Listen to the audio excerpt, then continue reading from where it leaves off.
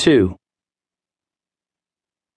Joel and Leah jogged over to the spot where Dooley and the others had disappeared between the trees. Before they entered the woods, Joel glanced back toward the fence and could just make out Mike's silhouette on the other side. A panic hit him. What if Mike was right? What if they did get caught? What if they were arrested? Would they get kicked out of camp? Wait, would he have to complete middle school in jail, maybe even high school? What would his parents say? Something rubbed across his palm. He glanced down and saw Leah had grabbed his hand. "Come on," she said. "We don't want to lose them." He nodded and smiled, his fears forgotten. The path, or what passed for one, led them through the trees and bushes to the widest meadow they'd yet encountered. Right at the edge was another fence. It was in considerably worse condition than the one with the sign on it, and didn't need the aid of a flash flood to punch a hole through it. Most of the chain-link fencing had slumped to the ground, where it lay in a rusting heap. Dooley, Courtney, and Kayla stood on the other side. "Where's Antonio?" Kayla asked. Dooley pointed his flashlight to the right, at a hill on the edge of the meadow. "There." The hill was 50 feet to the summit at most, but it boasted the unusual feature of a wide rocky overhang with a one-story building tucked beneath it. Though the structure had a closed door, the easy way in was through the large hole in the wall near the right front corner, inside which stood a smiling Antonio. "What is that?" Courtney asked. "A house?" "An office, I think," Dooley said, "but I'm not sure. I just took a quick look inside before I came back for you guys. Let's check it out."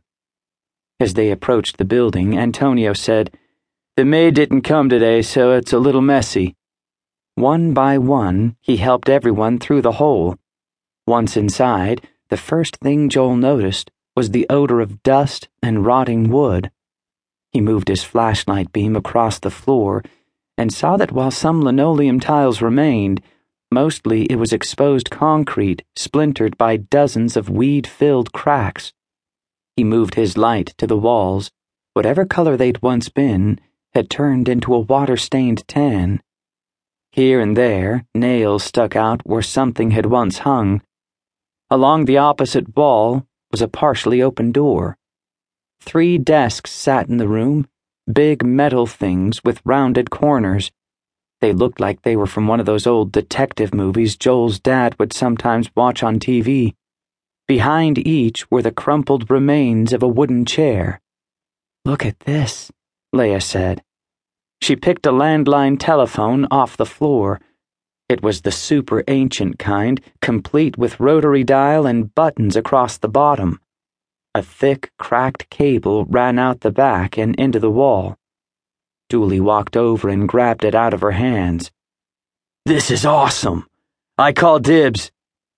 "No one has dibs on anything," Leah said. "We're already trespassing. We're not going to steal, too." "It's not stealing. No one's using it."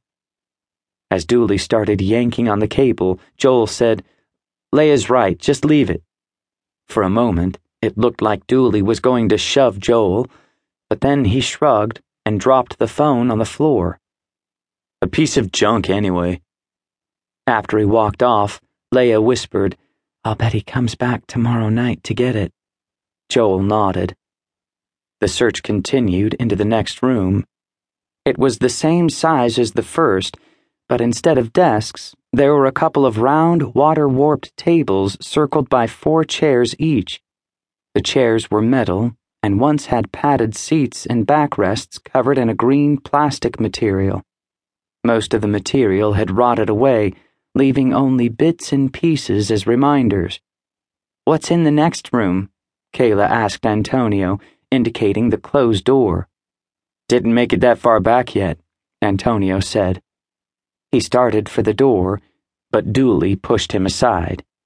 "This one's mine." Dooley turned the knob, clearly expecting the door to open. Instead, it moved only an inch before jamming to a halt. Unable to stop himself in time, Dooley